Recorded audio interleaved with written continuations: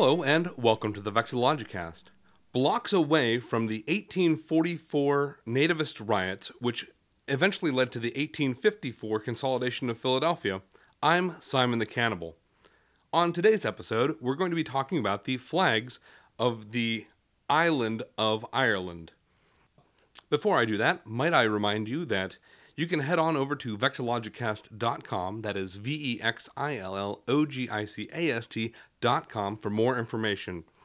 Also, I won't trouble you too much at the moment, but I promise to give a full explanation of myself why I haven't quite recorded anything since August at the end of this. So if you're someone who cares about that, you can listen to it. If you're someone who doesn't care, you can skip over it at the end of the episode. And so, with no further ado, the flags of the island of Ireland.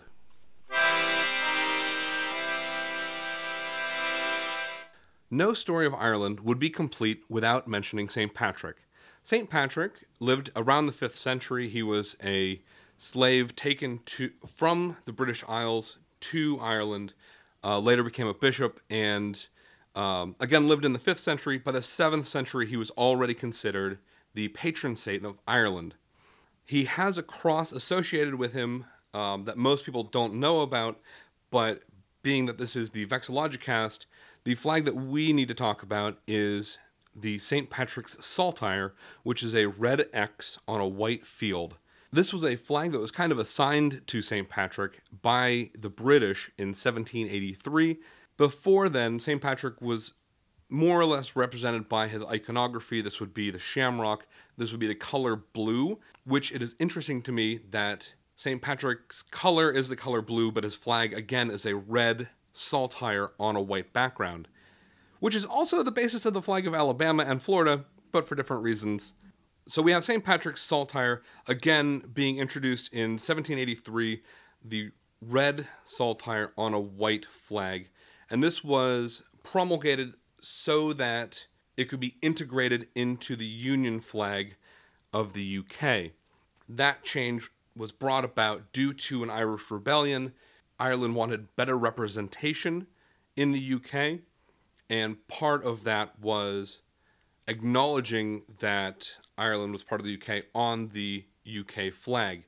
And again, the Union flag was adopted in 1801, the current Union flag, and that's the one with St. Patrick's Saltire that is fimbriated with St. Andrew's Saltire, and of course St. George's Cross that currently represents the UK. But I'm jumping ahead a little bit too much by going into the 1700s and the 1800s, where I should start in the 1500s. There's another symbol that represents Ireland, and that is a gold harp with silver strings on a blue background. And this is kind of the representation of the Kingdom of Ireland. Official date for that is 1542 until, a long time. And again, this is that blue and gold that actually represents Ireland that most people say, well, obviously it should be green. Again, this is a golden harp, sometimes depicted with a lady as part of the harp with silver strings. Apparently that's very important on a blue field. This flag is still in use today, although slightly modified. In 1945, it was adopted as the presidential flag of the Republic of Ireland, although in the presidential flag, it does not have a lady as part of the harp. I don't know what you call that. It's like a masthead, and has golden strings, not silver strings. And I couldn't quite find why that is.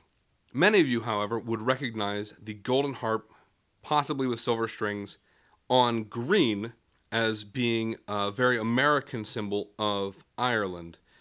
This is the current naval jack, again, a golden harp on green. So we have a little bit about St. Patrick, and I have a little bit about the Kingdom of Ireland flag, which again is the current presidential standard. I wanted to talk momentarily about the four provincial flags, starting with the province of Leinster, which I hope that I'm pronouncing correctly, which is a gold harp on green, and that was adopted in the 17th century, or at least can be dated back to the 17th century.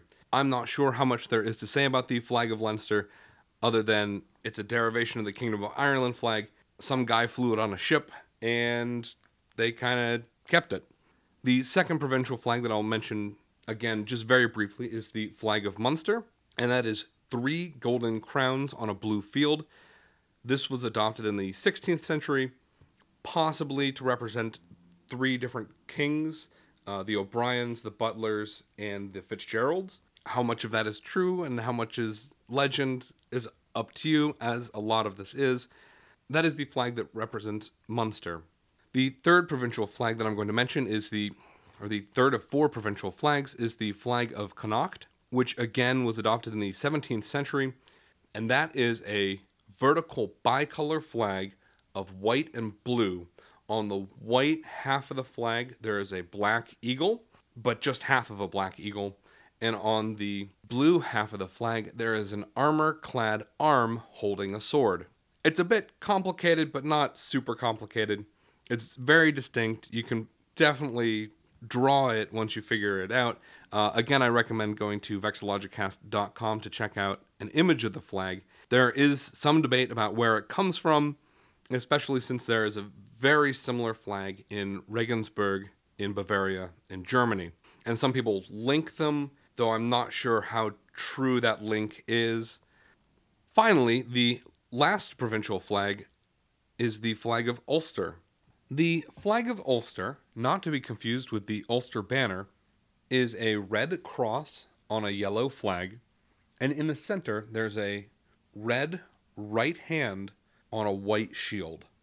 The red hand of Ulster is a pretty famous symbol. It's not sure if that comes from an Irish family or if it's a reference to early Catholicism being the right hand of God. And the red cross on a gold background comes from one of the noble families in Ireland. This flag, or some version of it, dates back to the 13th century.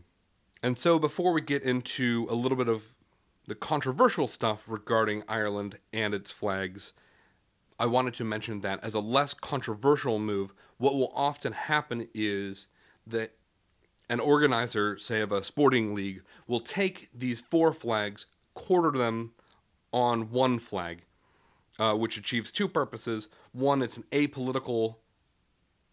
These are all the 4 provinces of Ireland coming together to play a sport. And also, it cuts the cost of the flag from printing 4 flags to printing 1 flag. So now it's time to dive into Northern Ireland. So I'd like to call back to the flag of the province of Ulster, while that's fresh in your mind, before we talk about Ireland as a whole and republicanism and that sort of thing.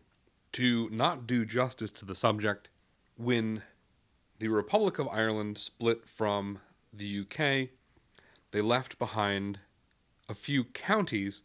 All of these counties were inside the province of Ulster.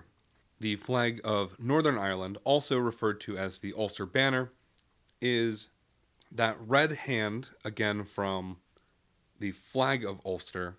This time, instead of being on a white shield, it's on a white 6-sided star with a crown on top, and all of that is on top of a red cross on a white field. So instead of being on a red cross on a yellow field, like the flag of Ulster, it's a red cross on a white field, much like the flag of St. George that represents England. From 1953 until 1972 or 73, depending on what you're reading, the Ulster Banner was used by the Parliament of Northern Ireland to officially represent Northern Ireland until the Parliament of Northern Ireland was abolished in 1973. So, as mentioned, and as you probably know, the Republic of Ireland split off from the UK, leaving behind Northern Ireland. And so there are some flags that go along with that political split. I'm going to talk about 2 early nationalist flags, specifically the Sunburst flag and the Starry Plough flag. In the 1800s, to represent the nationalists in Ireland, they employed a sunburst flag, and this is either a yellow sun on a green background that looks like it's rising up, so it's just like half a sun on a green background, or an orange sun on the bottom left-hand side of the flag shooting out over a blue sky. This is kind of the mirror, a vertical mirror of the canton, so instead of the top left, it's the bottom left. there is an orange sun shooting rays out onto a blue flag. Both of these flags come from Irish myth, the Fianna. I'm probably saying that entirely wrong. The Fianna being Irish warriors that referred to themselves as the Sunburst. The Starry Plough flag made its appearance in the 1900s. This is a flag depicting what Americans call the Big Dipper. In this case, it's presented as a plough. And again, this is a Irish Republican, Irish nationalist symbol. And this was flown during the 1916 Easter Rising. There's one version that is a gold plough with some silver stars on a green background. There's another version that is a blue background with white stars, kind of an easy reader version of the Alaskan flag. And both versions of these flags are used by trade unionists, socialists, nationalists, and Republican groups to represent a united Ireland. So now that we've gone through some historical flags, we've gone through the flags of the 4 provinces of Ireland, the flag of Northern Ireland, also known as the Ulster Banner, a couple of Republican/nationalist flags, the Sunburst flag and the Starry Plough flag. It's time to talk about the current flag of the Republic of Ireland, which is that iconic green, white, orange vertical triband that you probably immediately thought of when you saw this episode pop up in your playlist. The story goes that this was a gift to Thomas Francis Meagher in 1848 from a group of French people. They saw the Irish trying to build a nationalist movement, a Republican movement to push against the monarchy of the United Kingdom, and so they modeled basically a recolored French flag. In this case, the green representing the Irish people, the Gaelic tradition, the orange representing the William of Orange and the Protestants, and the white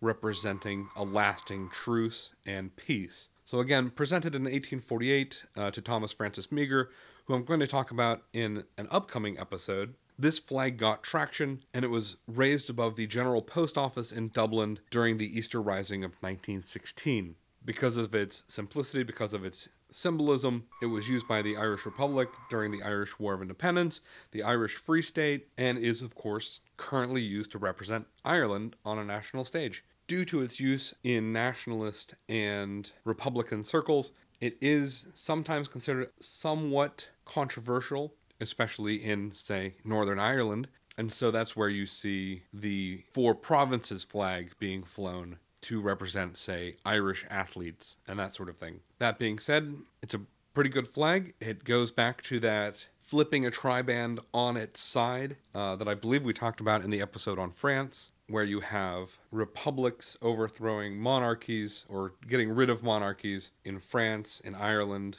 I believe in Italy, though I suppose I'll have to wait to confirm that for our Italian episode, whenever that is. And I'm sure in Mexico, too, whenever I do Mexico. But you see this kind of vertical triband as a, hey, monarchy, get out, we're a republic now. And so we have the Irish green, white, orange. All right, thank you again for listening. In the next episode, I hope to go into a little bit more about the Irish diaspora. My notes for this episode were really long, and we've covered, I think, 10 flags already, and I have another 5 to 7 that I want to talk about.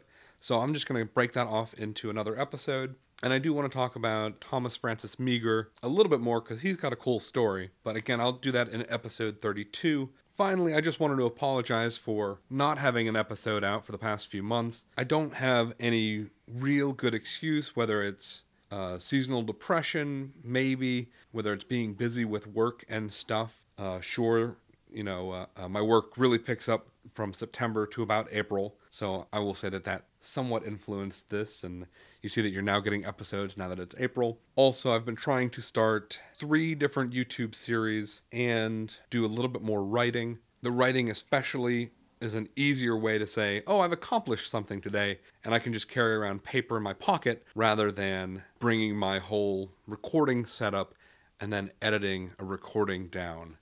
I'm also just a really lazy person, so there's that too. I hope to have episodes for you throughout the summer.